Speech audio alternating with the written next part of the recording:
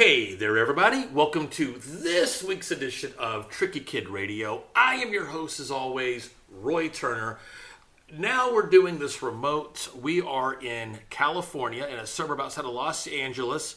To my right is long time, celebrating her 35th anniversary, is a collector of all things G.I. Joe, Diana Davis. Diana, welcome to TrickyKid Radio. Hi, thanks. Thanks for coming over. So what city am I in right now? You're in North Hollywood. Okay, I thought so. Or as you put it, NoHo. Is that correct? NoHo, yep. Okay. We do care about NoHo. And then Burbank's about a block that way. Okay. I just came from Balboa Park with my man Doug Pinnick from the band King's X. We were doing the whole King's X project. So, nice.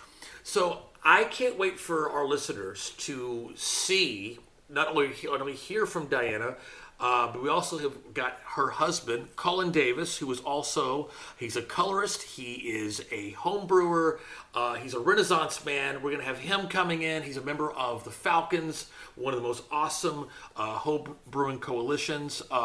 Drew Beechum is going to be also joining us via Skype here in a little bit and offering some priceless knowledge about their experience in the homebrew world and all things G.I. Joe. Let's dive right on in. So, Diana, I have been dying to ask you all of these questions. First of all, what was your absolute first exposure of any kind to G.I. Joe? My first exposure to G.I. Joe was the miniseries, the first miniseries that came out on television. The very first 5-part miniseries was amazing. It was beautifully animated. It was a exciting, fabulous story that just you wanted to see the next episode. You couldn't wait to come home and see the next episode. It was just an outrageously cracking good adventure. It had a whole bunch of characters from all around the country. It had men, it had women, it had people from every state. It just had everything. It had an exciting enemy. It had a story that kept you going. The characters were realistic people.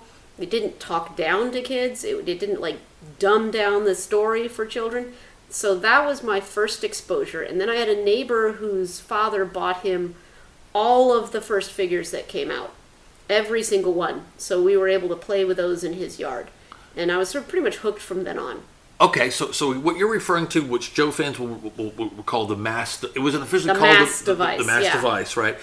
Okay, so you never ask a lady how old she is, but for reference, in 1980, this is 83, right, or 84? Yeah. 84 was when really the show came out. 83 was when the figures first came out. That's right. Okay, so but it debuted in September of, was it 83 or 84? The show, I believe it was 84. Okay. And I'll let our listeners correct me if I'm wrong about that. But so you sold a mass device. Do you remember this? Because a lot of people don't seem to remember this. Do you remember that they showed just those 5 episodes, and then the next week they showed the mass device? You know what I'm saying? Like that whole, before the TV show with the individual episodes happened in Arkansas, where I grew up. By the time that school year had ended, I had seen the mass device every week. Right. For 9 months? So I could do the whole thing for you right now because I had it memorized. You have all the lines in your head. Yeah. Do you remember it being repeated like that?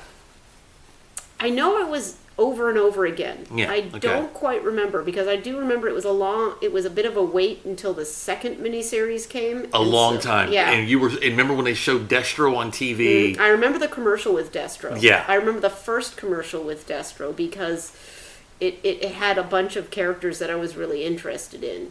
I remember Arthur Burkhart saying Mutt and his dog Junkyard. And I remember the first actual commercial with Destro's voice. They used Chris Latta and not Arthur Burkhart. But I remember the commercial where Arthur Burkhart was introducing all the characters to Cobra Commander. And I clung on to as well, because I think I went out and bought Mutt and Junkyard, because I really love those figures. Well, the last thing I would ever want to be is gender specific. Okay, but as you know, this is interesting that it is a toy that was geared for young boys, and and it's one of those things where also men, when they get older, tend to, more often than women do, tend to want to kind of go back and reclaim things from their childhood. But this is something that never left you, right? Am I assuming? Was there ever a lull in your Joe enthusiasm? When he met me in college, I was bungee jumping 12-inch G.I. Joe figures off the balcony on the top floor of the dorm. Well, you had to marry her then, man. I mean, like, that's a no-brainer. I mean, she's cute, and then she loves G.I. Joe. I kept my toys. I think the girls might have been brought in more by the cartoon than the toys. Okay. And then we got to the toys from the cartoon after we got to the comic. And that was just my experience, but I think that's very similar for a lot of girls because there was always a woman in G.I. Joe. Right from the beginning, we had Scarlet. And then we had CoverGirl and Baroness, and we had them brought in. But when you watch that first miniseries, when you see Scarlet, when you see CoverGirl, they're not token women. They're just a member of the team. That's right.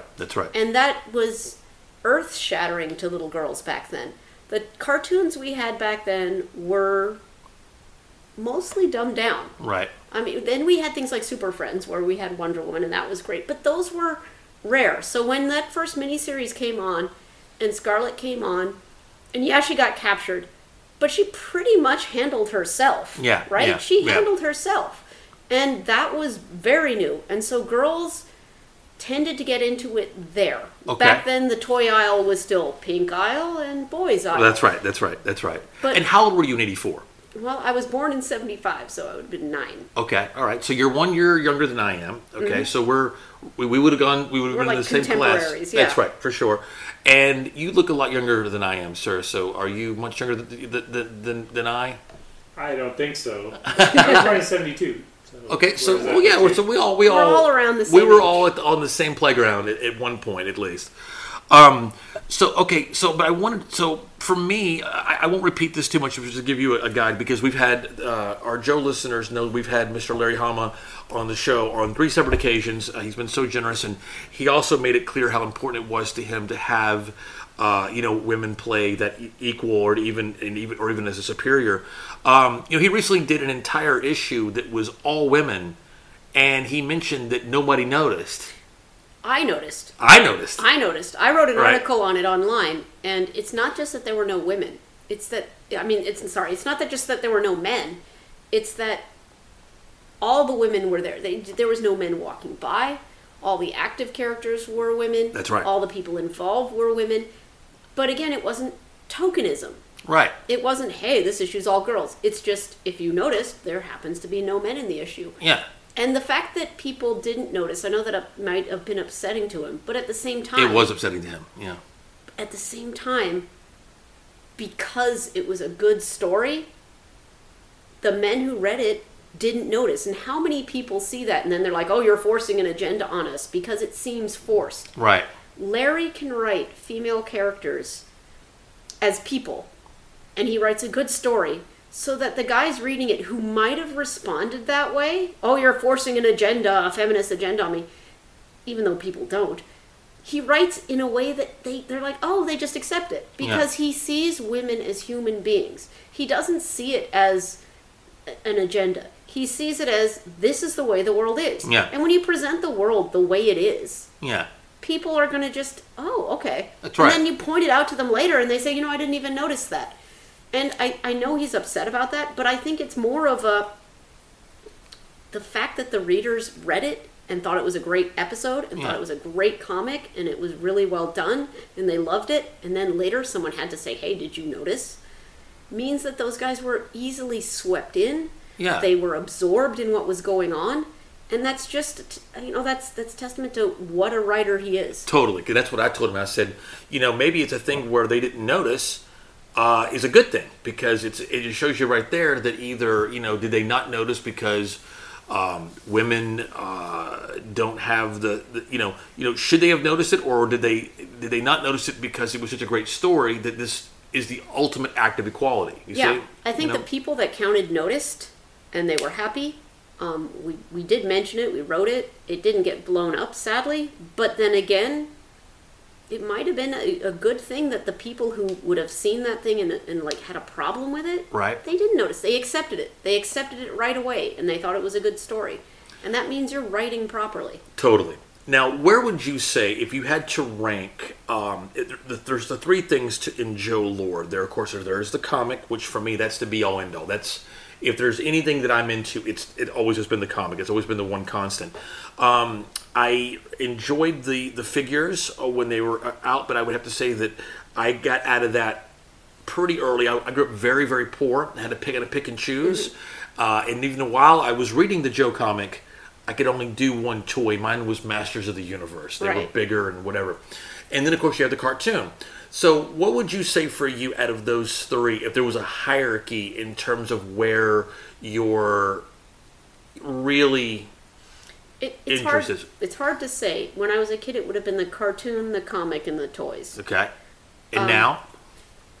It's hard. The cartoon and the comic are different continuities. And in fact, there's someone just recently did a post on, well, I'm trying to figure out how many different continuities are. And he's like, there's probably over 100. Yeah. Because, of course, you have one cartoon, and then there was a different version of the cartoon, and then you have a couple different versions of the cartoon, and then you have the straight-to-video cartoons, you have the computer-animated cartoons, and they're all slightly different. Larry's comic has been the one thing that has been the common thread. That's right. From the beginning on. That's right. And it's the one continuity that has been basically unchanged. We had a little break, and we had the Devil's Due, which was slightly different, but then we got right back to Larry, and he's been keeping on with those characters in that story. He's had to alter it to make it modern times. Right. No longer are they Vietnam vets.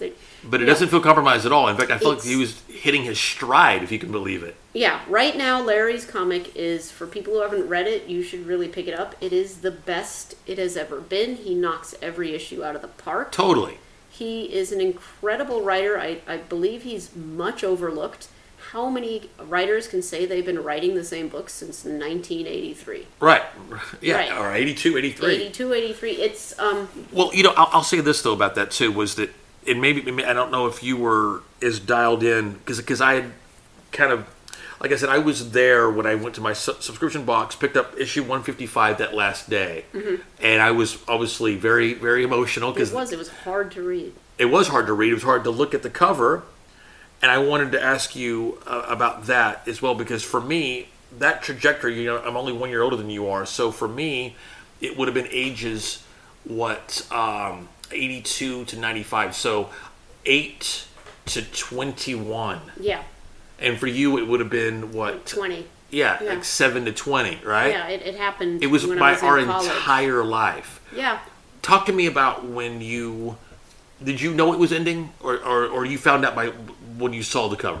I For me, thank you, sir. I figured it when the cover came out, and it was obvious what that cover meant, and the way it says at the top. Yeah, the way the issues tended to wrap. But there were some problems in the end with trying to do new things. That back in the 80s, Larry had to do some of what the toy people wanted. Right. Now he's a little free of that. Yeah. And I think that's why it's so much better, don't you think? Yeah, he's able to do what he wants, and Larry writes organically. I mean, he doesn't plan very far ahead. Famously, he doesn't know what the characters do what they do. That's right. He doesn't know from page to page what's happening. And if you're told you have to include something, that interrupts that a little. But tell me your people's history. Like, I mean, instead of like revisionist in terms of like why or what should happen, tell me how that affected you when this was now not in your life. It was hard because the cartoon was long gone. We only had reruns. All right. There was nothing. There were maybe some of the 12 inches leaking slowly back into Target. But as wonderful and fun as the toys are for G.I. Joe, it was the stories. It was the people that were created by the writers. And I've got to say, the cartoon writers, I know people sometimes think it's more childish, but if you really watch them, even though there are silly kid-like things going on in the episodes, those characters are human. I mean, if you follow Shipwreck through all the things that happened to him in all these seasons, that's a pretty heartbreaking story. These are human beings who had issues, who had relationships, who dealt with each other, that didn't all get along. Right. These things happened. And when both the Sunbow cartoon, because we don't talk about DIC in this house. But when the Sunbow cartoon ended, after the movie, it was like losing friends. It was like, where does this story go? And it didn't end. And then Larry's ended, and that was gone too. Yeah. And it was harsh. Especially when you get the backstory later, when you found out how, he had been, how the book got canceled and all that. And we've talked about that, but I wanted to end that one part before we bring Cullen and, of course, Drew in with this, was that I always wanted to write into the post box, The Pit. Right. And I don't know why I didn't as a kid. I think probably because, again, I don't know. Like I said, I grew up very poor, so the wherewithal of that just seemed to be beyond my pay grade, right? Right. And thankfully, as an adult, I have been able to spend time with Larry because he's been a guest on the show multiple times. And what's so funny, when he and I get together, we don't talk G.I. Joe, because that's usually what people want to talk to him about. Usually we talk about... He wants to talk about other things that are going on in his life, and he has a whole lot going on. Totally. Amazing person. Well, I lived in Brooklyn for 10 years. Right. And so usually when he and I get together, we talk about the Ramones. He loves the Ramones and all that. And like we were talking about the women earlier, we agreed that, the Runaways didn't kick ass because they were girls. They kicked ass because they were good musicians. They kicked ass, right? Yeah. But you wrote into Postbox The Pit, and they printed your letter. They did? Oh, they did recently. They have never printed my letter in the original run. Okay, so you did write I back wrote then. Multiple times. That's what I want to hear about. Multiple times. Okay, what was the first thing that you remember that inspired you to write in? It was, the first thing that inspired me to write in was the issue that was drawn by Russ Heath. Okay. Because Russ, first off... What issue would that have been? What number? Now you're asking me, and I've had a beer, so... But would it have been issue like 4 or no, 40? No, it's in or the like 20s. 104? It's in the 20s. In the 20s, okay. And I should know, and people are now yelling at me because I don't know. And I have a copy of it because I read it to dust and then I buy a new What does the copy. cover look like? I can tell you. Oh, okay. Well, it's the one where the commander escapes. The the Cobra Commander escapes? Yeah, when they set up the temporary base. Okay. Right, and they have the first Skyhawk. Okay, 24. That's it, 24. Okay, right. Thank God. I'm going to never live that down that I forgot that issue. But Russ Heath drew it. Russ Heath did the models, most of the models for the cartoon. Russ Heath did most of the models for a lot of cartoons in the 80s. Yeah, but you didn't know that at the time, then. I didn't. Right. Because I was a little girl. Right. So I'm saying that. So but that was the first comic that looked like the cartoon. Oh, okay. I see what you're saying. It looked exactly like the cartoon. All the characters looked exactly like the characters I had seen on the screen. And that really had that's my favorite issue. Another problem why I forgot the issue number. But that's inspired me to write in because I was so happy that finally they looked like the characters I saw in the cartoon.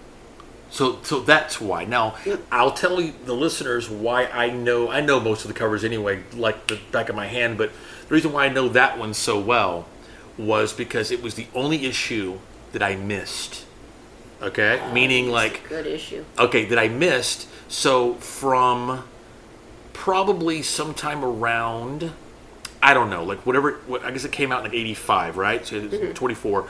So I missed it. And I would go to comic book stores way up until like 98, okay? Looking for that issue. And I would go into the box and it would be 19, 20, 21, and we get 24 would be gone. And 24 would be gone. Is it because of that? Russ Heath... Because I don't know all the backstory like you know. I don't. All I know is that Russ Heath was an amazing artist for his entire career. He was an incredible artist. The detail, the poses. He would take photos of himself so he would get the poses right. But if you look at his vehicles, if you look at everything from the beginning of his comic career on, Russ Heath was an amazing artist. To get him on that book was pretty fantastic for me, just because of all of his the stuff he did in the past.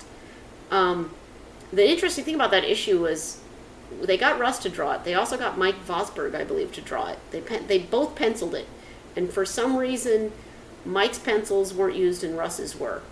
And I don't think Russ knew about that till the end. I don't think Mike Bosberg knew about that either. And there's a book that was put out on I believe a Spanish exhibition they did of Russ's art, where you can compare the two. So how do you know all that though? Well, Russ lived in North Hollywood for a very long time. Okay, so you knew him then. I stalked him. Tangentially, not stalked, because Russ was a really nice guy. And you could take him out to lunch, and he would tell you fabulously filthy jokes. But he would also tell you the things he remembered from his career. Right. And then if you buy that book that was put out by that Spanish exhibition, you can see all the art that he did. You can see some of his designs. I've got actually in those binders Larry Houston gave me some of the character models that were drawn. And just his character models are just amazing drawings. And then my husband got him to draw Duke for me over there. Right, a couple of years ago. Russ passed just a little while ago. Oh, it was goodness. an amazing loss to the world. Yeah. But he was just a fantastic person. Yeah. And his jokes were fabulously filthy. But I mean, if you hear his story about moving from comics, everything he did in the comics, to working for Playboy for Little Annie Fanny, and so that's where the well, I believe he probably had filthy jokes before. Well, that's what qualified him for the job. I then, guess, right? Yeah. No, but then he apparently lived in the Playboy Mansion. Lichtenstein cut some of his panels out of his old comics and copied them for pieces that he made millions off of. Unbelievable. And Russ never got anything from it, and so he told the best stories, and his life is fascinating. So the fact that he intertwines through G.I. Joe is also really amazing. Last question before I bring the guys in here is I need to know, where were you and when did you find out? And I want to preface this and disclaim it before you answer. Where were you when you found out that Larry was coming back to IDW? And I wanted to disclaim this. Our listeners know this because we've covered this before, but is that I actually, again, I'm always behind, right? I didn't know anything about it until about 2 years in. And somebody told me, and I was like, I know that there's a G.I. Joe comic book, but it's not what I'm interested in. And they were like, no, like Larry Hahn. I was like, bullshit, like, right? And so I had to chase that issue 0 that started it. So, and then I did, because it came out on Free Comic Book Day, so it wasn't really something you could really kind of back order or whatever. It was hard to get. It was hard to get. So much so that whenever I see it, I still buy it as if I don't have it. I just have to get it, right? Yeah. So I wanted to know, were you, like, did you have your finger on the pulse of that as it was happening, or how did you find that? Walk me through all that. It was a very strange thing. I had to let go for a little while. Yeah. I had some G.I. Joe customs I had done 12-inch, and I had sold them. I had a really horrible period of my life that just... My grandfather died. My father was diagnosed with prostate cancer. Goodness, I'm sorry. My dog died. Well, it was one hell of a year, and I went through a rough personal patch where I sort of had to get away from the world for a few years to get myself back. And one day I was at a collector's shop, and I saw one of the Dukes I had sold. I don't know how it got to that collector's shop. Wow. It was something I had made myself, kit bashed, a while ago, and I bought him back. He was in a display, and I said, well, can I have that? And it wasn't expensive, because they I don't think anyone else wanted him. They used him in the display. So I bought him back, and then I found the Sideshow figure online that had just been released, which was outrageous. The Sideshow Duke was incredible. The San Diego Comic-Con special Sideshow Duke. So I had to track that down, and then I had to track down the comic again. And I'll tell you, following IDW Comics continuity, especially through those first years, that was really tough. Yeah. I remember Devil's Due ending, and that was kind of sad. But it kind of just sort of petered out. Yeah. I remember it ending, and I knew the Devil's Due guys were really into it at the time. Brandon Jurwa was one of the writers. He's amazing. He wrote some of the best stuff for Devil's Due. But it just didn't have it. I'm not one of those Star Wars guys that doesn't like the prequels either, okay? Yeah, like some of them had it, but it petered out, and I don't, I'm sure there's understories, but the best thing is that they brought it back. If Devil's Due hadn't have done it, I don't know if we'd have IDW. But where were you though? Walk me through, Well, I was here. when, for example, he knows how. You guys were married at the time, I'm assuming, right? Oh yeah. Okay. Yeah, because you were in college, of course. So what I'm saying is, I know what my wife's favorite shit in the world is, right? Right. And if there was something that I knew that she didn't know that was going to make her this happy, yeah. I would be exploding, right? That's what I want to hear. I want to hear that somebody came to you and was like, Diana, fuck, look at this stuff, and I'd be like, oh my god. So walk me through when you found out that Joe was coming back with Larry in your life. Walk me through that. It was discovering it after the fact, and I had to track it down, and then How far? I don't even remember. It wasn't too far in, but then I started going back to the cons, and the funny thing is, the Joe cons had shifted. When I had last gone to Joe conventions, the 3 3/4 guys had finally been sort of brought in. Joe Con was originally about the great action figures of the 60s and 70s. Right, sure. And those were fun. And the 3 3/4 guys were being brought in slowly. The last one I went to was up near San Francisco, and then that's when things sort of went. Things really went, and it was horrible. And I had to get back to people at the end and go, I'm sorry I fell out of life, but I had to. It was either that or fell out of life long term. Right, yeah. Forever. Yeah. So, we don't want that. Horrible. Yeah, well, no. But, these things happen. But I started looking back to JoeCon, and I started finding people on social media and seeing everything that happened. And now the convention had shifted completely into the 80s and 90s. Because people now were older and wanting that. So it changed your life then, right? It did. It brought me back in, and they're just amazing people. The cons were fun. Sadly, that's now over. The cosplayers, the groups of people now that had decided to rise up and start collecting just information, like yojo.com, and all the groups of people. We've got, like, James Kavanaugh's Rank and File. We have this collection of all the art from all the comics by Carson Metaxas. We have these books that are the field manuals from Jim Sorensen and Bill Foster that have collected all the model pages from the cartoon. Yeah. Like, in the space I was gone, the people who I had sort of known from the beginning had stepped up and, in almost like a museum, collected everything about the history, about who did what. They tracked stuff down that even Hasbro didn't even keep track of anymore. Or if they did, it was only one or two guys. You had Daryl Dupree still at Hasbro, who was just a Joe lover and collector and creator. And those people had all stepped up, and they've started cataloging this. It's amazing. You can go back and see stuff about the toy that is just, you would have not known had they not bothered to selflessly, on their own, because they love it, collect this stuff. Totally. Is this an expense to you? Do they send you these things, or do you buy them? No, I buy everything. Gotcha. I don't get sent anything. Okay. I know people, I talk to people, but it's not fair to get stuff for free. Well, these you want to support them and these people keep do it going. For sheer love. If you look at these rank and files, it's a whole bunch of stuff about every figure that has been made, like the modern figures. It comes with all the accessories, what were the different versions, the variations that are out there. Carson has gone through and he got all the card art he possibly could, and he has gone and lovingly just refreshed it. He's photoshopped it, fixed it up, so you get pictures of the cards that look exactly like they were.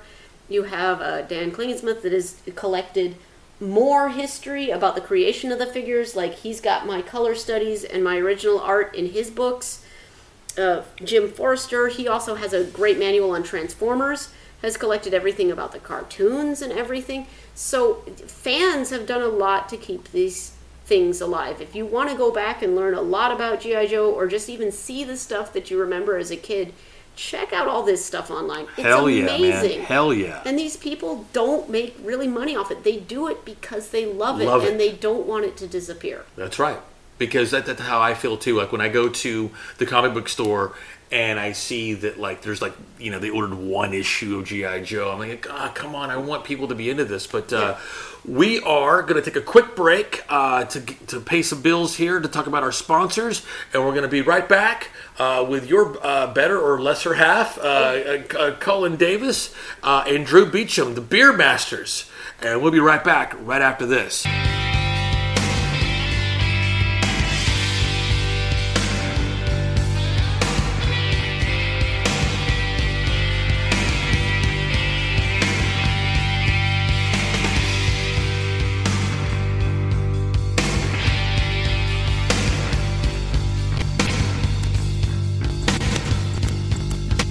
Hey folks, this is Brian O'Halloran. You might know me from such iconic classic films as Clerks, Mallrats, Chasing Amy, Vulgar. Anyway, you're listening to Tricky Kid Radio. Hi, this is Marilyn Gigliotti. Most people know me as Veronica from Clerks. It ain't 37.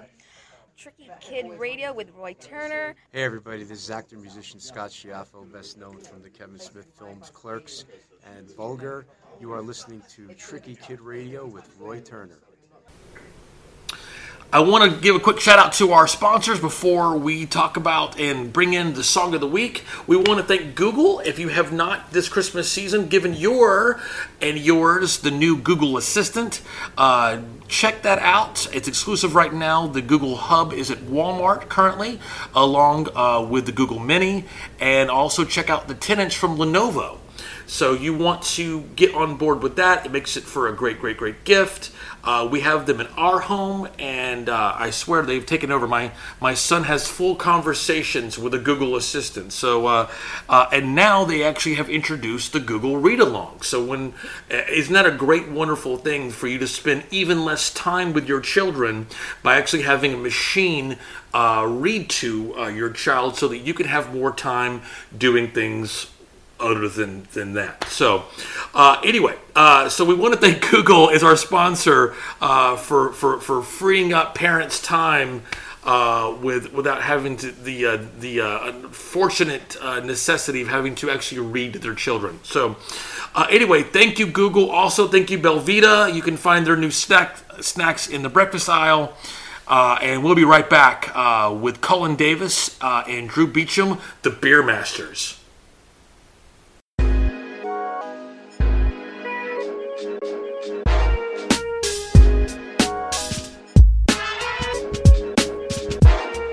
Never said a lot, always been a better listener, and didn't join to be a general or a medal winner.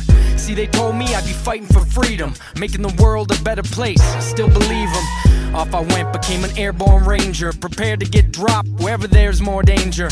And Uncle Sugar, yeah, he granted my wish. Long-range recon with an M16 click. I got dropped in the middle of a conflict where the rain stinks and you can taste the vomit. Napalm, bug juice, and wet bodies. I'm not a hero, just a name in the vet lobby. It's where I met Tommy and the best you'd ever know. Sergeant Lonzo, Wade Dickey, and poor Ramon. In the valley, I remember right before he died, he wasn't scared. He just looked surprised, and as I tried to cover slack with the 60, I heard a bad sound. That was it for Dickie. It didn't get me, but caught it in the pick of my twin sister. Lucky charm more than anything I'd ever give her. Next thing I know, red traces running through me, and Tommy's dodging bullets, screaming, "Get me on the Huey!" I fought my ass off in that stinking jungle, but little did I know, I'd only started digging my tunnel. Accept the fear, don't let it steer you. When you move with the wind, no one can hear you. Face your friend one day, the next it takes lives. Assume the worst, but count on snake eyes.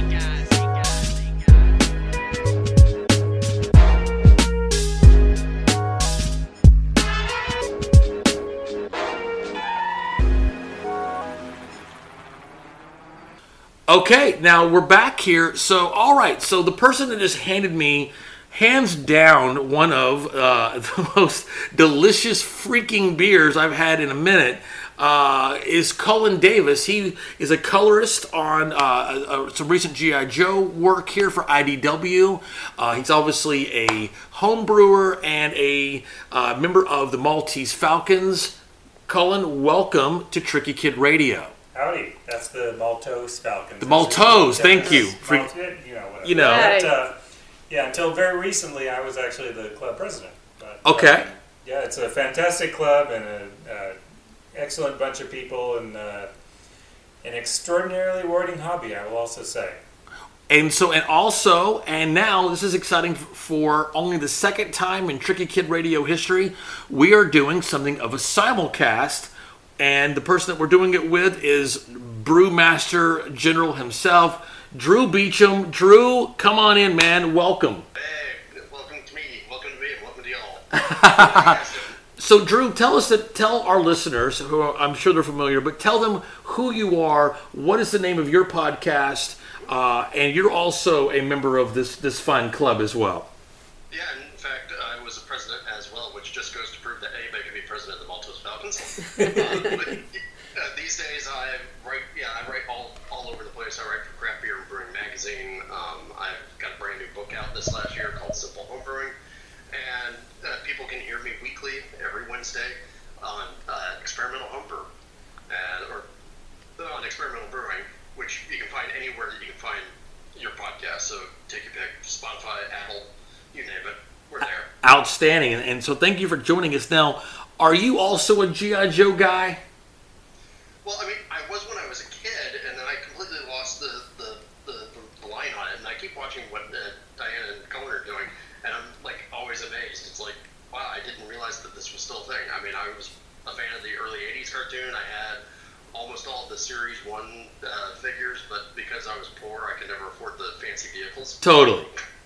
And we all, how's this, Drew? I was so poor that I didn't even know that one kid that got the aircraft carrier.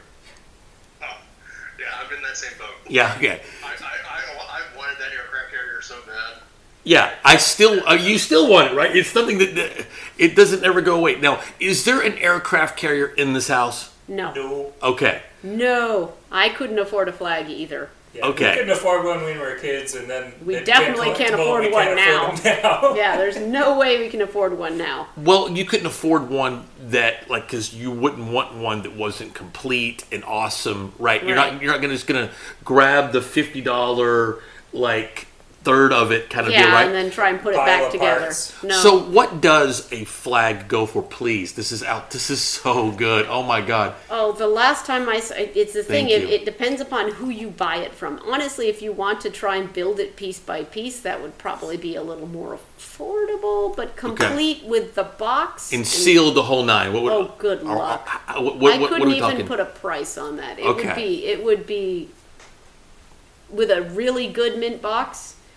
Good Lord, I don't even know if one exists. Untouchable. Yeah. And also there's the whole thing, too, that, like, the Holy Grail is that even if you get it, there's, like, that one, there's, like a little sticker or something that's also, it's like a microphone or a bullhorn or a... right, some little innocuous little thing. That's hard to get.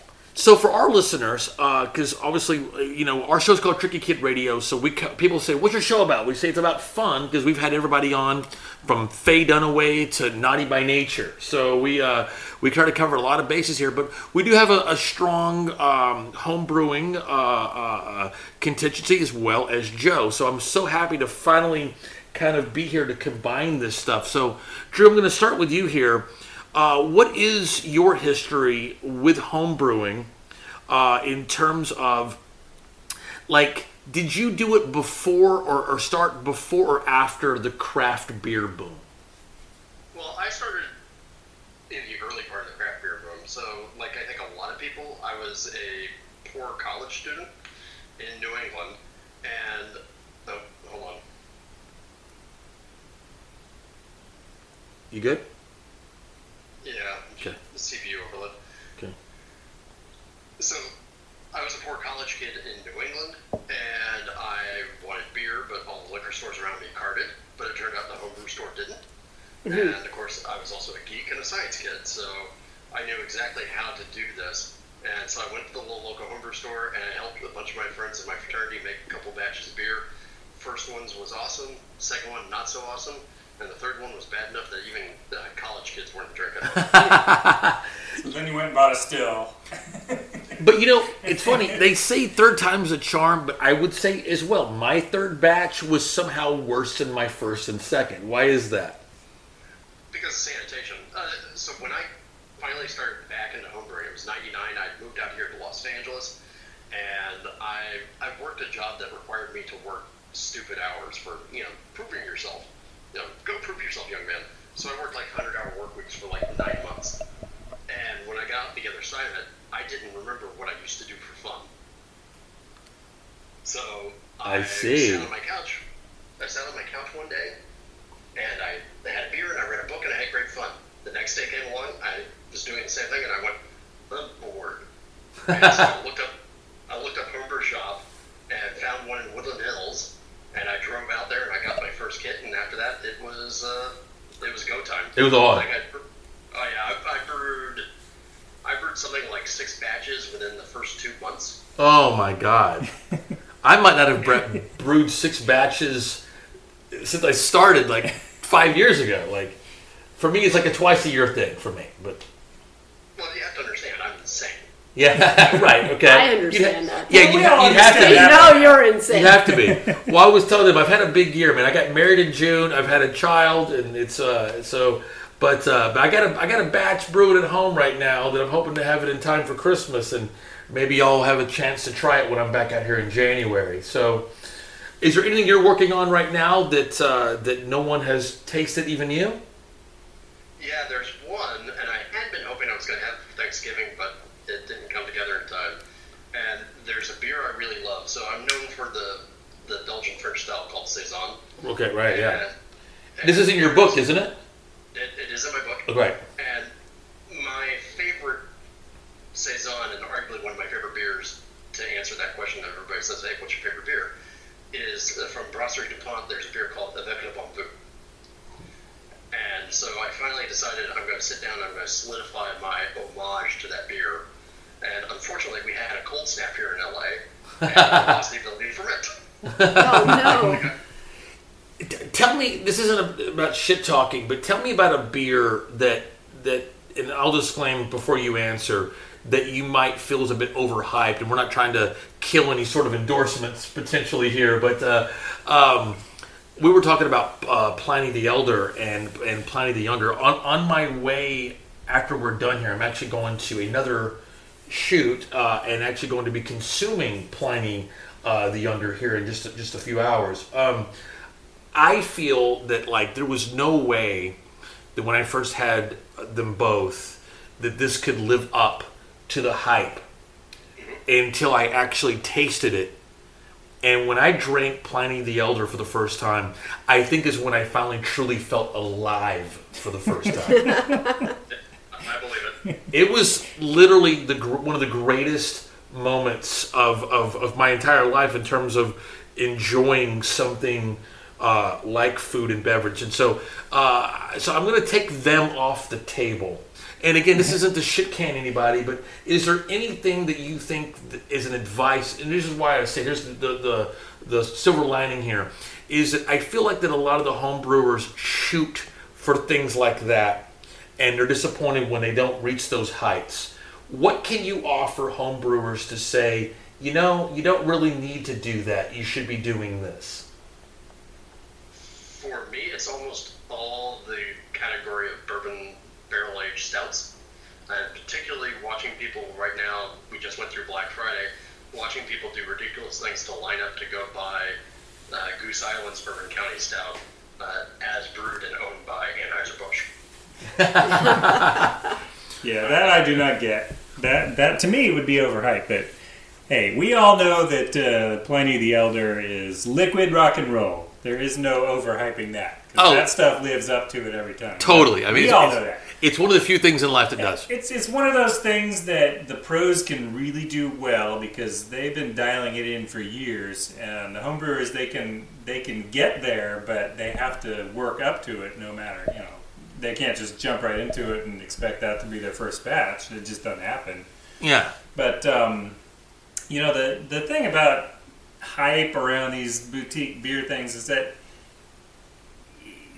the enjoyment of beer is always just so circumstantial and personal that you can have just a basic pale lager, and based on how much you want to drink that beer right now, that could be the best beer you've ever had. Yeah, for sure. Because I am so thirsty, and that beer just tastes exactly like the thing that I really wanted right now, and so this is like the best beer in the entire world that I've ever had in my entire life. So yeah, it's just too subjective to anything to really live up to the hype. That's okay. My opinion. Well, I was telling you before we went on the air here is that the first couple batches that I made, like I wouldn't clean my floor with that shit. Like it was turpentine. Okay. Like seriously, like and I had the whole exploding bottles issue and all that shit. Yeah, I went through all that, right? But I am very proud to say that one of the best beers I've ever drank, and I thankfully have now been all around the world and have tried quite a few, including some of the elite ones. And I was just in Austin, Texas. You guys probably know about Jester King and all that kind of, Yeah. And so I want to give them a shout out. They gifted me a magnum of black metal. I don't know if you guys have had the Imperial Stout of that, but and I'm proud to say that one of the best beers I've ever had in my life was something that I made, and that not because I'm such a fucking brewmaster, but because once you get into, for me, was how fresh beer tastes when you make it, and everything that I went through to make it, and I was just so satisfied, especially after the failures that I'd had in the beginning. So, I'm going to go with you here, Colin. Offer some encouragement. Because I feel like that a lot of people might make a couple of those first shitty batches and then stop. Yeah, well, the first time that I got into homebrewing was somebody gave me a brewing kit for my birthday back in the mid-'90s. And so I threw that together, and it was barely drinkable. But I figured, well, maybe I can do it better next time. So I tried it again, and it was better. So the more I did it, the more I learned how to do it right, add techniques and dial in your process a bit, you can get better and better the more you do it. It does take practice, and it does take learning, and you got to study how to make sure you don't screw it up too bad, because it's really easy to make bad beer. Yeah. So sanitize is the word. Yeah, the more you do it, the more you know how to do it, the better it's going to be. That's all there is to it. It's very much something that gets better with practice. Well, as if your membership into the Falcons isn't your bona fides enough, let me, as my listeners trust me inexplicably for some reason, it's just like some gift that I have, is that tell me about what you just handed me, because now I would give you my fucking PIN number after what you just gave me. What we're talking about, Drew, is that he goes, hey man, you want some of this? And it's a collaboration, I guess you guys did with Aleworks. Is that right? Yeah, Aleworks. Is this one here? And he gave me some beer that's almost, it's like, should I take that aspirin that has the expiration date from maybe a month ago, right? And this is not bad. But then I'd have been happy with some Regulo freeze-dried Taster's Choice. Yeah. And he springs this gourmet shit on me. Tell me about this, because I was talking with Diana, and I had to pause and fan my face for a second, because this is so good. What is this? This is a brew called Double IPA that we just recently worked on with LA Aleworks down in Hawthorne. Okay. Our club just celebrated its 45th anniversary, so we decided that we wanted to do some special stuff. Hell we yeah. went and looked up our friends over at LA Aleworks, among other breweries in the area. This was one of the ones that we worked on and collaborated with them. So we took our old recipe from 2004 that we brewed for the National Homebrew Conference in Las Vegas. And we took that. It was really a pretty straight-ahead, good, stiffly hopped, old-school IPA, double IPA, which was kind of an emerging style back in the early 2000s. And so real quick, remember, there were debates about whether or not it should actually be a style back then. Yeah, exactly. When we made that beer. So how far have we come, my friend? It was new. This was, right, kind of shooting for the territory of Pliny the Elder. So we're right in that zone. So it was a really good beer at that time. So I thought, well, for our anniversary, we should try to look up and promote our history and reach back to our roots. So LAL Works was started by an old homebrewer, so that's why he's friendly with us homebrewers. And they do a lot to reach out to the community. And so they were really willing to work with us. So we grabbed that recipe and we went over to him, and he said, well, we can take that recipe, we can change it up to use some of these newer techniques and some newer yeasts and newer ingredients. And so we kind of adapted it to the newer ingredients, these emerging Norwegian yeast strains that they found. So they have a wildly different fermentation characteristic. So definitely had to change up the recipe and adjust the hoppings and where the additions would come in the brewing process. So it's definitely more aroma loaded rather than bitterness loaded in this case. So that kind of takes advantage of the newer yeast profile. So blending the old and the new is kind of celebrates the history, history of the club and the interplay that the homebrewers have with the commercial brew scene. So it was kind of a synthesis of this celebration to say, bravo, this is the state of the art with the brewing and the home brewing, and this is what we do. This is the magic that we come up with. And so it's really a celebration of community more than just plain drinking. And it's good. I mean, it's kind of like, it would be enough based upon what you said that. It's kind of like, grandma's turkey is always pretty dry at Thanksgiving, but you still eat it because of the love that was made with it. This was made with the love and the inspiration, but it's so good. It's really, so good. The first time I tried it, I was like, this is even better than I thought it would be. Totally. It's just really freaking tasty, It's delicious. Diane, I want to default to you for a second and bring you back into the fold here. So obviously Joe is your thing. Beer is your thing. Now, but y'all been together for a long time, right? 20 years, right? Oh, we've been together since college. We've been married for less, but we've been together since 2006. But you all been together for how long? Yeah, we've been together since college, basically. Yeah, since so what year 90s, was that? 96, 96. Okay, so for our listeners can see that.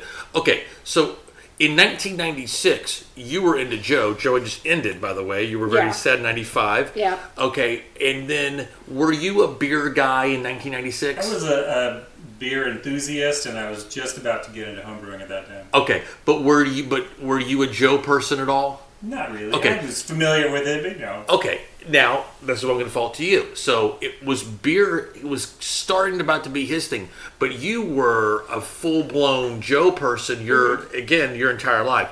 What was did you have any interest in home brewing, or did you even know what the hell that was? No, my father was a beer fan, which always helped when he got into homebrewing. That made it so much easier. When he got into homebrewing, right? Oh yeah. My father was thrilled.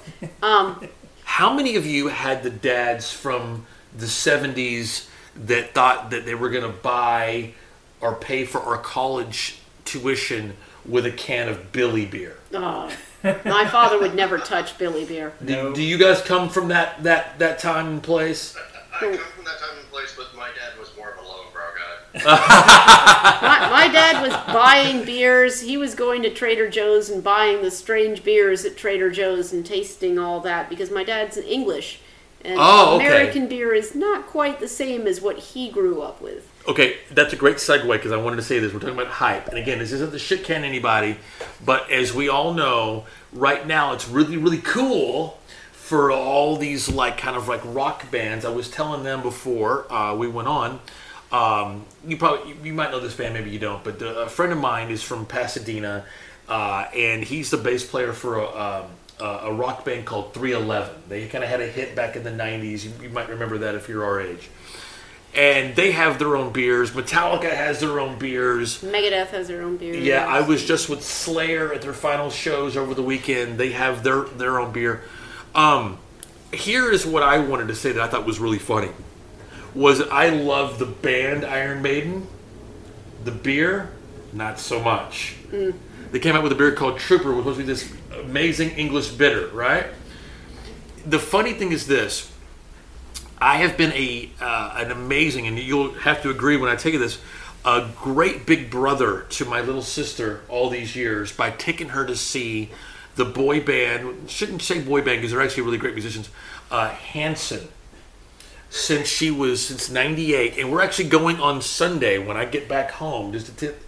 And they made their own beer. Shout out to those guys. They're so nice. I happened to be in Tulsa on tour, and I found a beer called Hops. Oh, no. But those guys are amazing. If you've heard anything they've put They're out amazing. recently, they're super amazing. talented, They're the best amazing musicians. Band in the world, right? Yeah. And even funnier, it says Hops from the inventors of Bop, right? And I'm expecting this to taste like complete shit, right?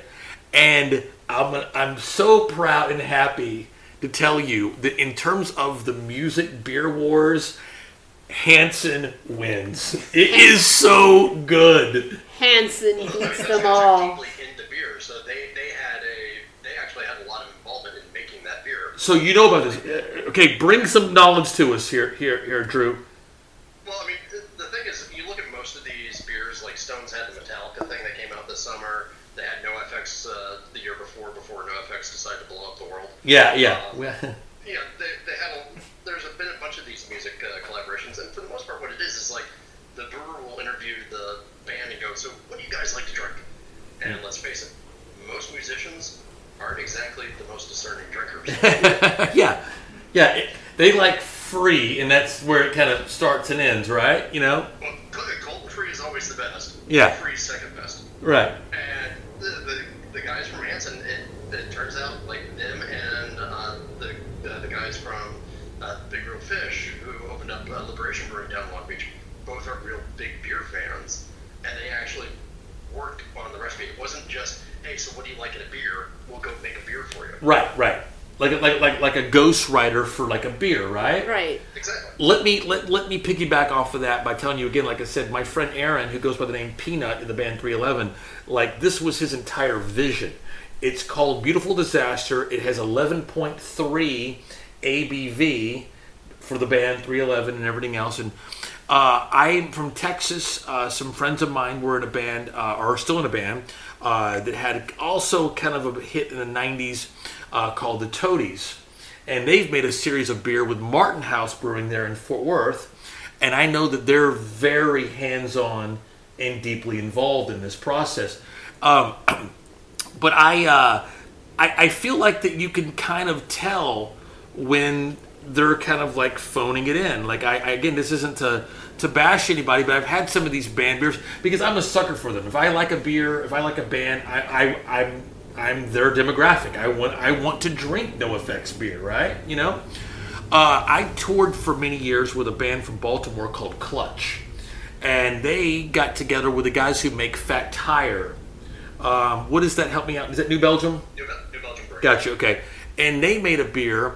Not really my thing, but I know how hands-on they were. They made this like kind of chocolate coffee kind of deal, and you know, and they didn't like name it something ridiculous. But I wanted to know, besides what we've talked about, has there been any of these band beers that you were kind of like, I'm kind of want to get into the band now because of this, because of the beer, right? You know, Colin, let's start with you. Have you had any of these?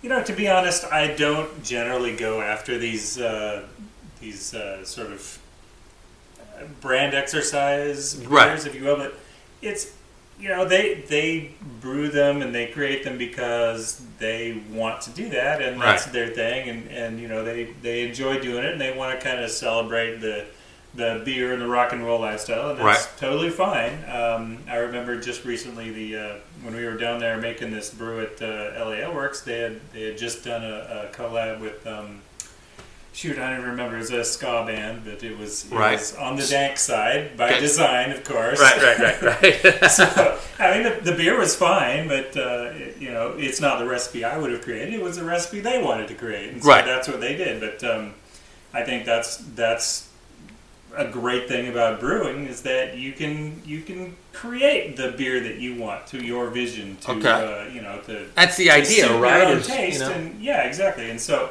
that's one of the reasons you want to do homebrewing, is because you know what you like. That's so right. You can make that, and you don't necessarily have to go and pay $20 a six pack for it. Right. Now, Drew, all snobbery aside here, not that I would ever accuse any of us of that, but is it fair to say that the position that the two of you hold, when you see like Sublime or any of these bands kind of making a beer, is there an eye roll moment in this at all? Briefly, but then I tried the beer and I decided whether or not it's worth it. And that Sublime beer that you talked about from Ailsmith, it's actually a pretty good beer. Not bad, right? Yeah. But no, I mean, I get it, and I understand why breweries do it, and why I even understand why bands do it. I mean, let's face it, when we went and did that double up down at LA Ale Works, that was a real charge. Hey, we got to play around on the big boy toys. Yeah, right. And for the bands, let's face it, there's also kind of something fun about having your name on something like, hey, I got my own beer. Yeah. So I totally get it, and it's totally fine in my opinion. The Sublime beer from Ailsmith has been really good in the past. Actually, that pumpkin drublick, no effects beer that Stone did was actually really good. Yeah, not bad, right? Yeah. Until again, like I said, they opened their big fucking mouth, and then that went south. But we already covered that. But it's funny to me because like out of all of besides the Pliny the Elder and everything else, I'm sure you guys are familiar with the brewery up in Cooperstown called Omengang. Oh sure. Yeah. And they have kind of done a little bit of this. They did, of course, the Game of Thrones beers. I just had those over Thanksgiving. My brother-in-law is a beer enthusiast, and he set up the red, white, and black, for, the all-American tradition there. And but they put out a beer called Three Philosophers that, for my money, outside of the elites like the Russian River or whatever, for me, I can't get enough of it. I feel like that for me, that's the benchmark. And as a home brewer, that's what I'm striving for. Thoughts on Omengang, and what do you feel like that there's something out there that inspires you that you're striving for in your own home brews? Colin, let's start with you. Well, I first found some Omengang brews back in the late 90s, I guess, when they started to really come out and sell at Trader Joe's and stuff. So, right. I picked up a few of those, and I definitely tried a few, and they were definitely good beers. But I felt that I could make something that was equally satisfying to my own palate as what I would get out of an Omengang brew. Lots of confidence with this guy right here. You do it long enough, you right. get ideas. That's right. Yeah, right, exactly. Is there any more of this by chance? Or that's the that only was one? my last can. No worries. I'm very sorry. I'm grateful that you shared it with me. Thank you. Go ahead. You can find them out there in the store. Okay, I'm not leaving California without more of that. Okay. Yeah, I don't blame you. But there's always a few of those crazy good eye-opening brews that every home brewer kind of carries around in their brain. Like I myself, the first time I tried a Fantôme farmhouse beer, just amazingly good stuff, and it's so different from everything else. Okay. It had this richness and this kind of pungent aromas and this sharp tang on the palate, and it was just such a different experience for drinking, that you kind of think, well, why don't we have this kind of stuff here? And we have to buy it from another continent. Right. We don't have to. We can make it as homebrewers. We can do that stuff. That's right. Also, these other great classic beers, I want to say Rodenbach Grand Cru is a world classic brew that nobody in this country makes anything really quite similar.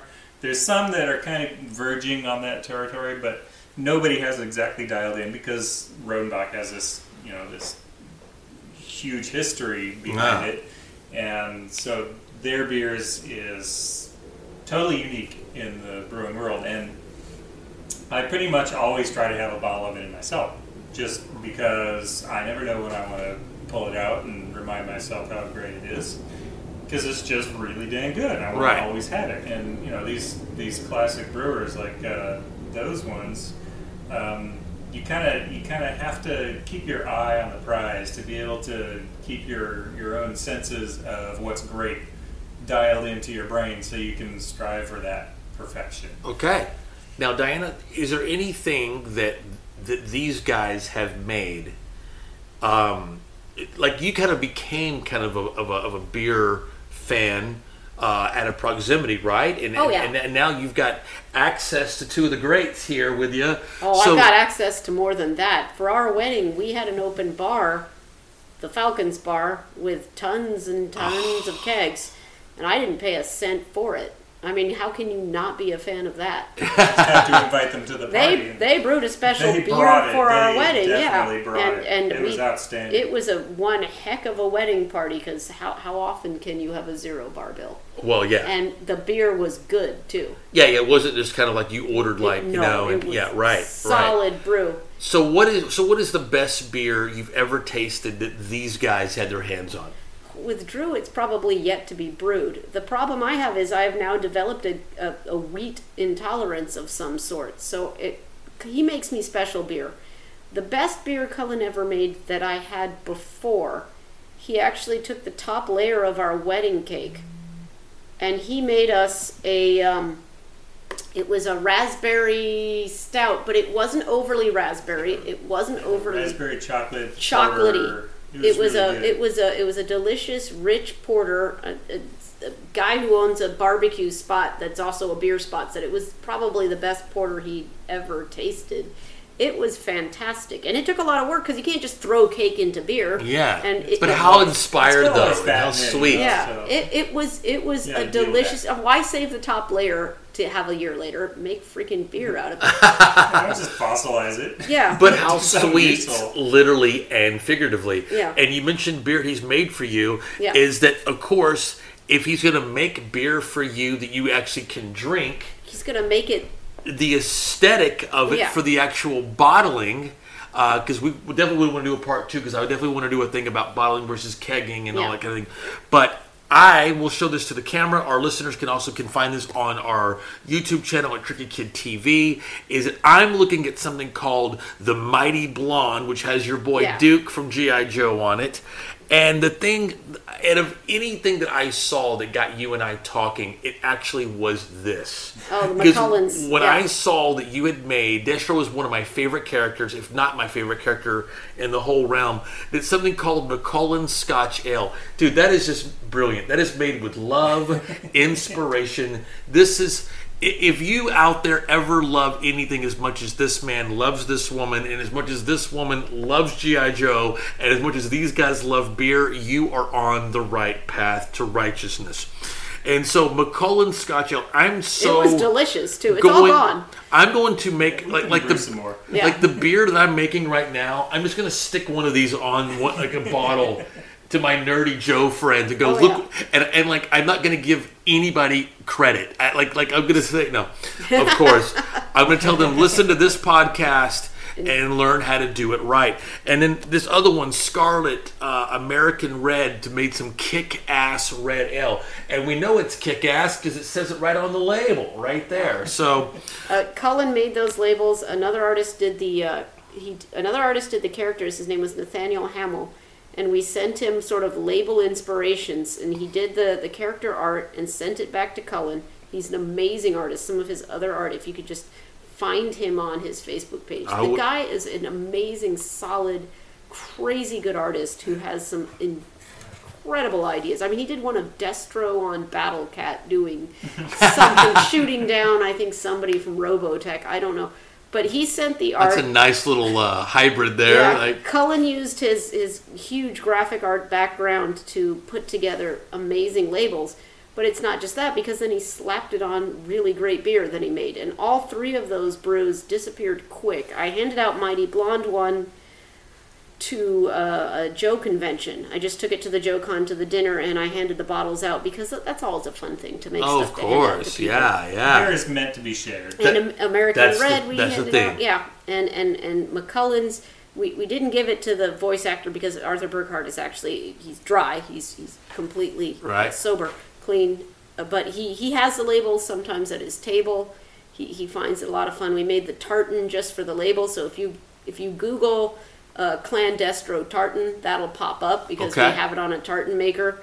And I know that both B.J. Ward has had American Red, and I know that Michael Bell has had his own little bottle of Mighty Blonde one too, and they both highly endorse them, and it was a lot of fun to make. So for our listeners out there, of course, we know, and you should know as well, of course, B.J. Ward, of course, was the person that voiced, Scarlet, right, of course. And of course, Michael Bell is, of course, the voice of Duke, who among others, among others, who was like your main guy there. We're going to take a quick break to get back to our sponsors. We want to plug a few things. First, we want to tell you that, hey, if you want to find this show, if you want to enjoy it, hey man, we're on iTunes, we're on Spotify, we're on Pandora, all the places that you find it. Your favorite, how you listen to podcasts, just type in Tricky Kid Radio Podcast, download it. You will find shows just like this each and every single Thursday into your iTunes or Android device, or each in a way that you consume podcasts.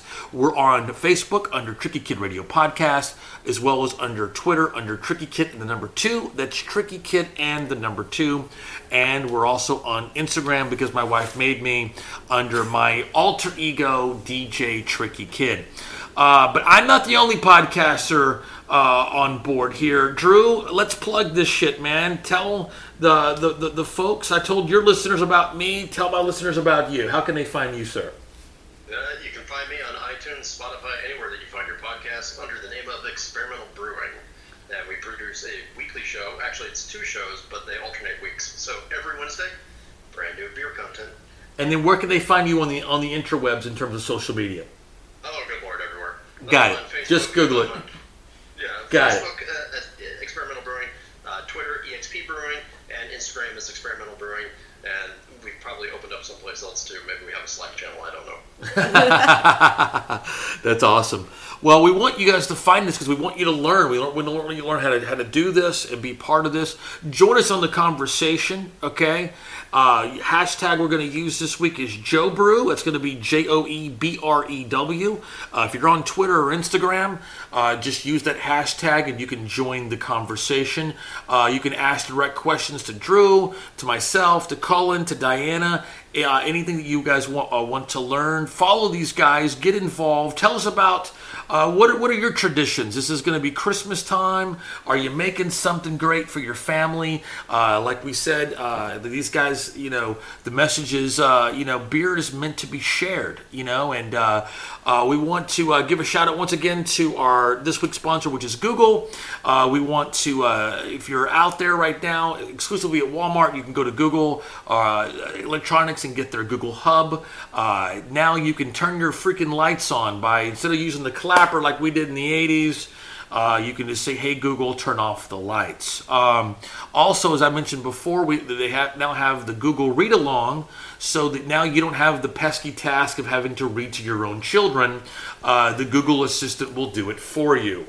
So you can go and make beer and read comics and forget all about that. Aren't you guys so happy that they've invented something to allow you to spend even less time with your children? You just announced my Google thing. Hey, Google. See? Okay, Google, can you do a Frozen 2 read-along? Frozen it is. See? The microphone will be on as long as you're reading, but you can stop read along anytime. Is it okay if I skip this notice next time? Oh, anything you'd like, Google.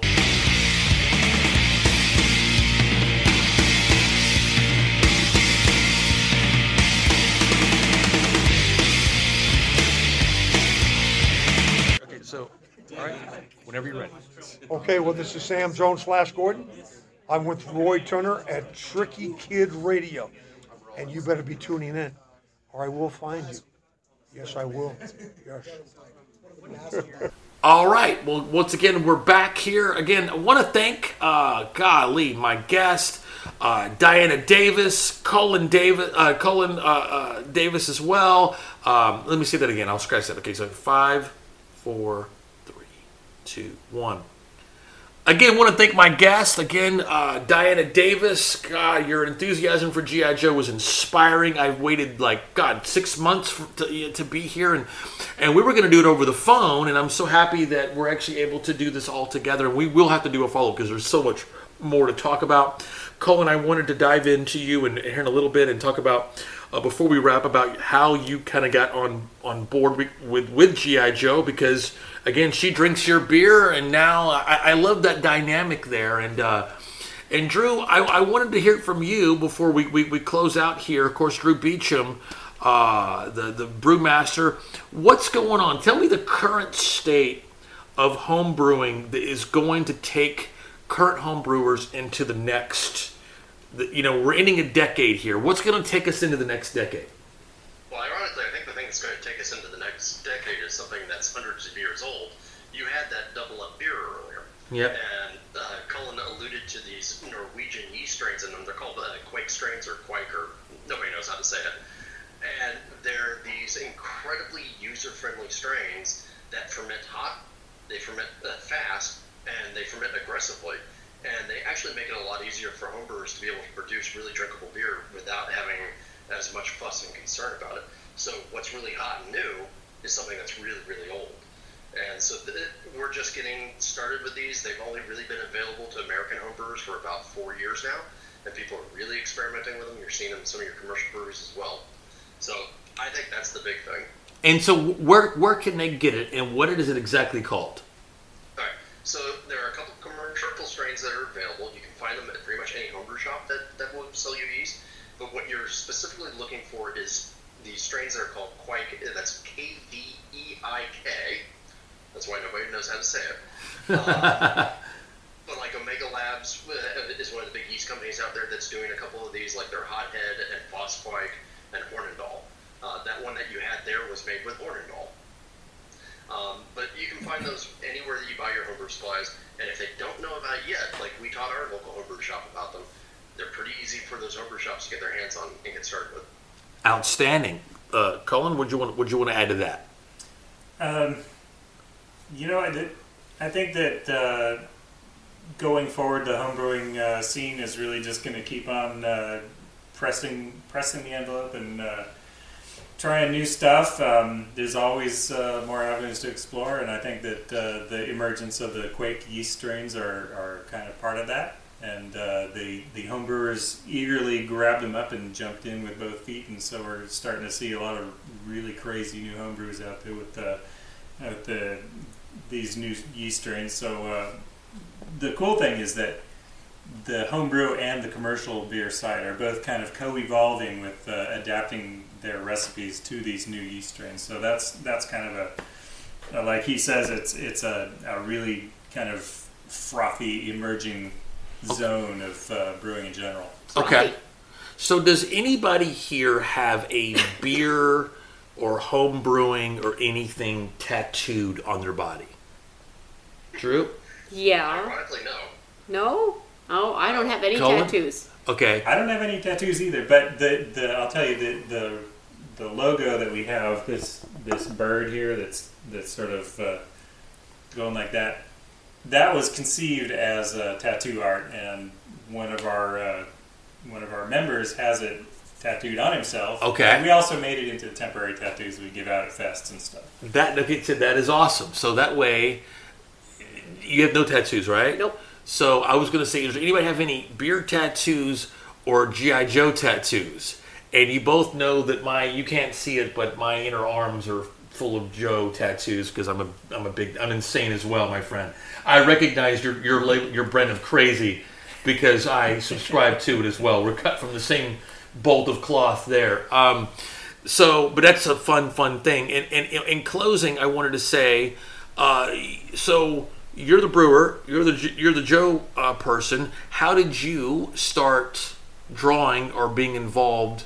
Not only just with G.I. Joe, like you're not just, hey, I made some beer for my wife that's G.I. Joe. I could make a sketch that could make her happy, but now you're doing it alongside the actual canon. How did that come about? Well, it was really her idea because she decided that she wanted to have this Beer Joe project, and so I figured, well, she's got the illustrator connections, I've got some design ability, and I know how to make beer, so we got all the things to make it happen, so we did, and it was definitely her idea. She wanted to make it happen, so she saw the opportunity and saw the avenue forward, and so I created the beer recipe, and she got the illustration, and I made the layout of the label, put it all together, and it came out really good. Well, how did you get to do the cover? Well, that's another thing. I mean, that's what I'm asking. A co-evolution, an extension. It went from there to there. Yeah, well, being in proximity to Di's connections with the Joe world, and she knows all the artists and stuff because she loves to get them to draw her pictures of Duke. So she made friends with the artist, and so when this artist Jamie Jay Sullivan, needed some color work, he said, "Well, why don't we see if I can do it?" So, I figured I'd go ahead and give it a try. And this is your biggest fan right here because she has been plugging it like crazy. Where I was like, I got to have this book, man, because the biggest G.I. Joe fan I've ever now have met in person is saying that this is the real deal. It's a beautiful variant cover. It was a variant cover for LA Comic-Con that came out, and it's based on the Missile Command headquarters box art. And Jamie Sullivan, who did the art, he's just incredible because he can get down to the most amazing detail. If you saw, he did a variant cover of the flag. He did a variant cover of Sky Strikers where Ace is giving the thumbs up and they're fighting that Night Raven, which is one of the most beautiful covers. He's done a cover of a Cobra Temple with Joe attacking. He's done just a crazy amazing his cover. He hand draws all of this. You'll see bits where you think he must have scanned it, but he goes in and he draws every little line in the radio tower. He draws every little line in that water that's being washed across. He's an outrageously amazing artist. He also does some Robotech art for some of the Robotech toys you can get. So I saw his stuff, and we've been, he did me a commission, and then we traded things back and forth.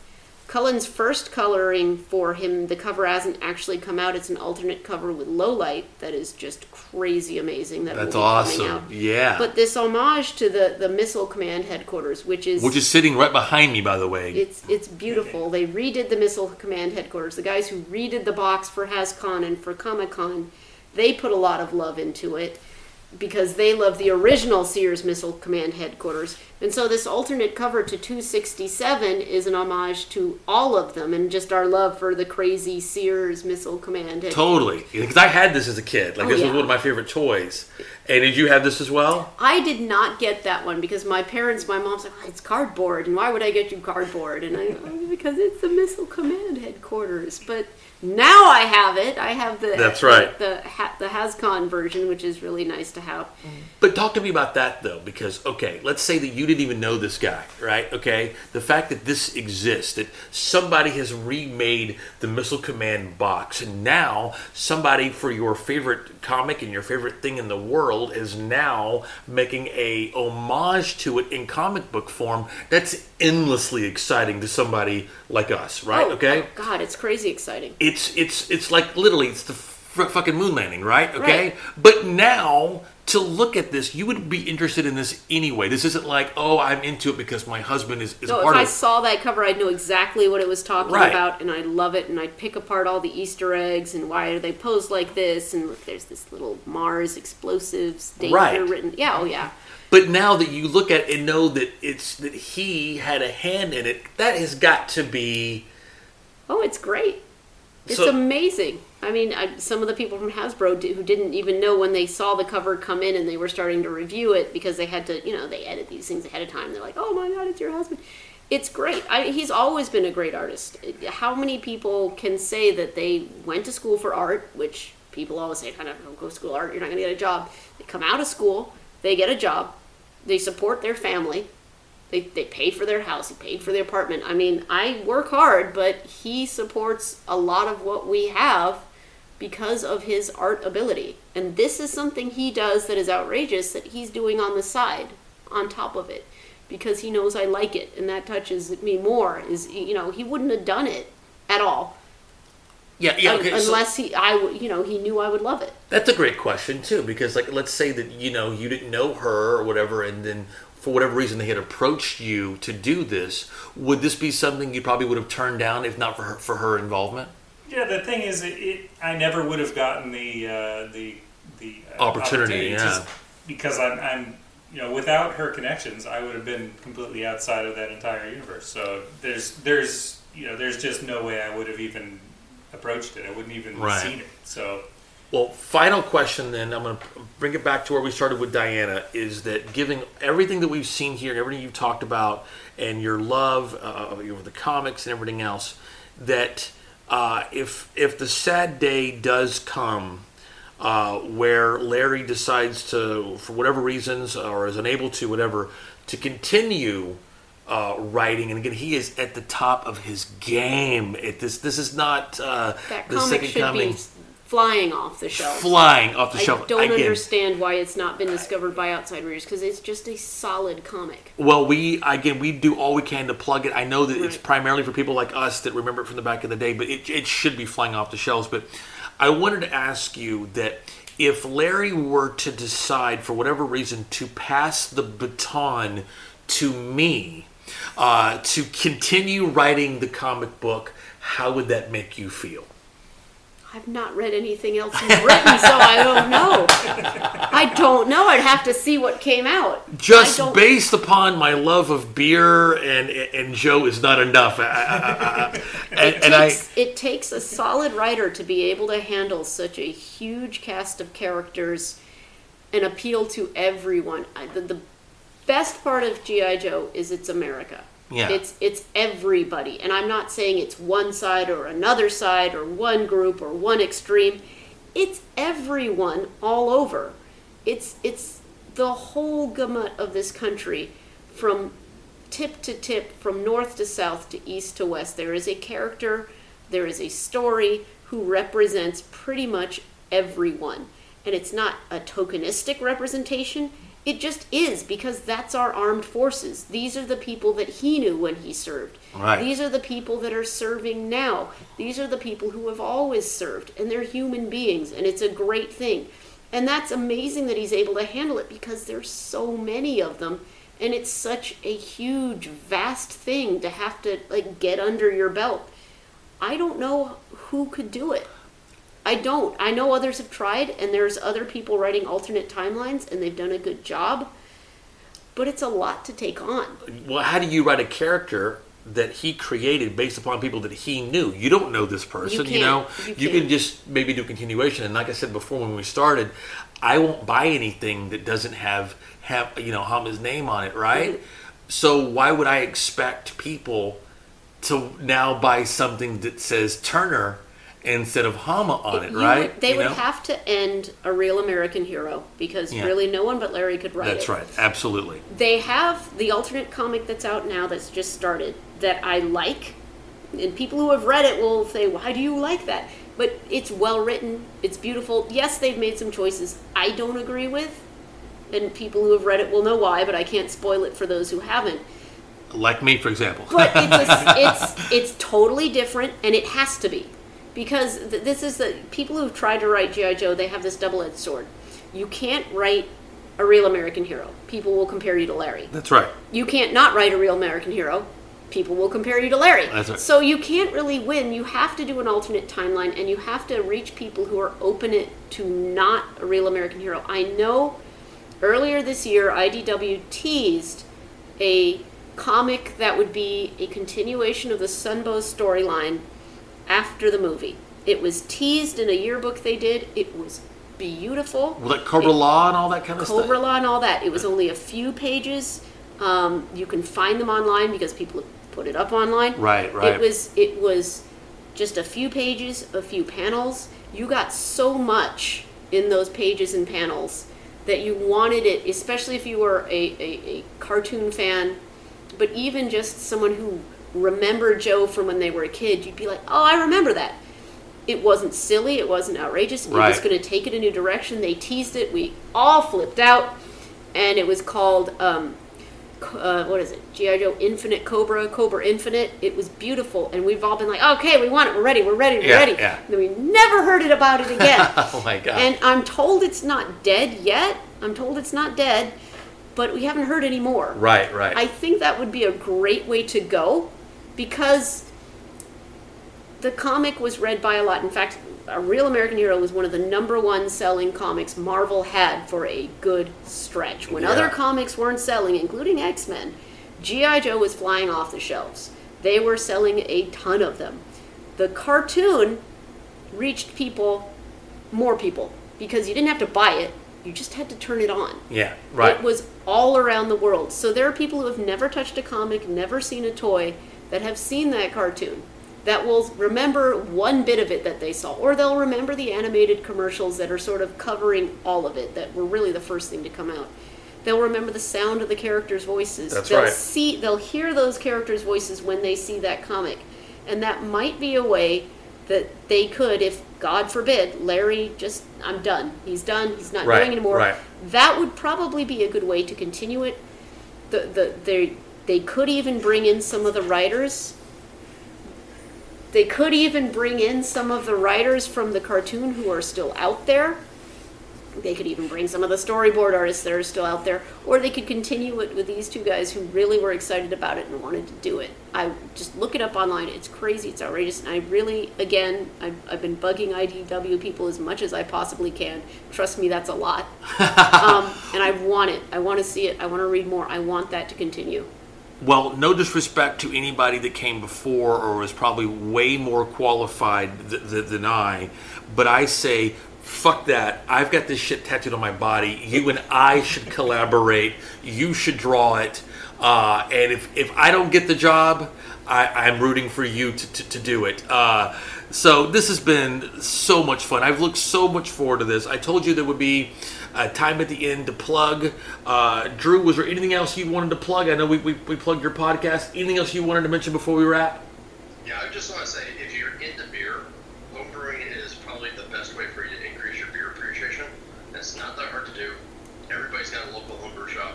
Go find it. Go take care of it. And if you have questions, you can always ask me. That's right. That's right. With Drew Beechum, everybody. Thank you so much, Drew, for being here. Cullen, anything you wanted to plug, my friend? Well, I basically just want to go on his suggestion to get into homebrewing. It's really not that hard. It's just another kind of cooking. And yes, this guy does know everything.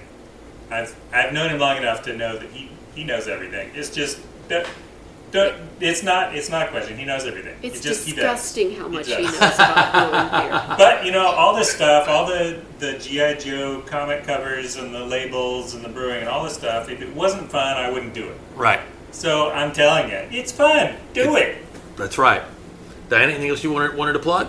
I want to plug a bunch of things. Go for it. The thing we worry about is G.I. Joe has disappeared for stretches of time. You know it. I know it. That's right. Just disappeared. But it's always been kept up by hardworking fans who have put blood, sweat, and tears into digging up all sorts of information, cleaning up all sorts of art, just getting all this stuff you never knew about and bringing it and getting it together. There are collectors who have crazy amounts of things that you can see. There's a group called Joe Declassified. Those guys have worked hard over years and years and years. They put out usually a yearly book. They have websites. You can look up some of their stuff. There is a noted author, James Kavanaugh Jr., who has an amazing collection of books, the RAHC Guide, Rank and File as well. Those books are good for any action figure collectors that you could come up with. Jim Sorensen and Bill Forrester have put together 2 books of the model sheets that Russ Heath drew and others drew. A gentleman named Carson Metaxas is 3 3/4 Joes. He has collected all of the art from all of the packages, cleaned it up. He also has amazing posters of every single action figure made that you can put on your wall and look at your favorite Joe figures. We have another podcast by an amazing guy. It's called Full Force.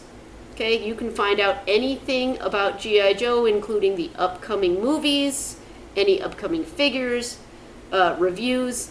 And just beyond that, look on social media. There are tons of really hardworking G.I. Joe collectors, G.I. Joe preservationists. Check out yojoe.com if you have any question about any figure. That site has everything about figures and comic books and other things made.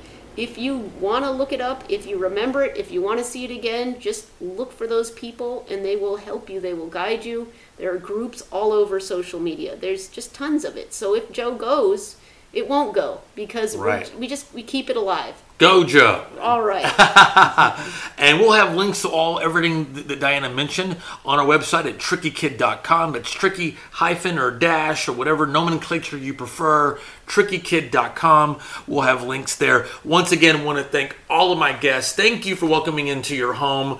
We will do, if you guys are up for it, I would love to do a sequel in January. Sure. Drew will get into things like forced carbonation and all types of super nerdy things like that.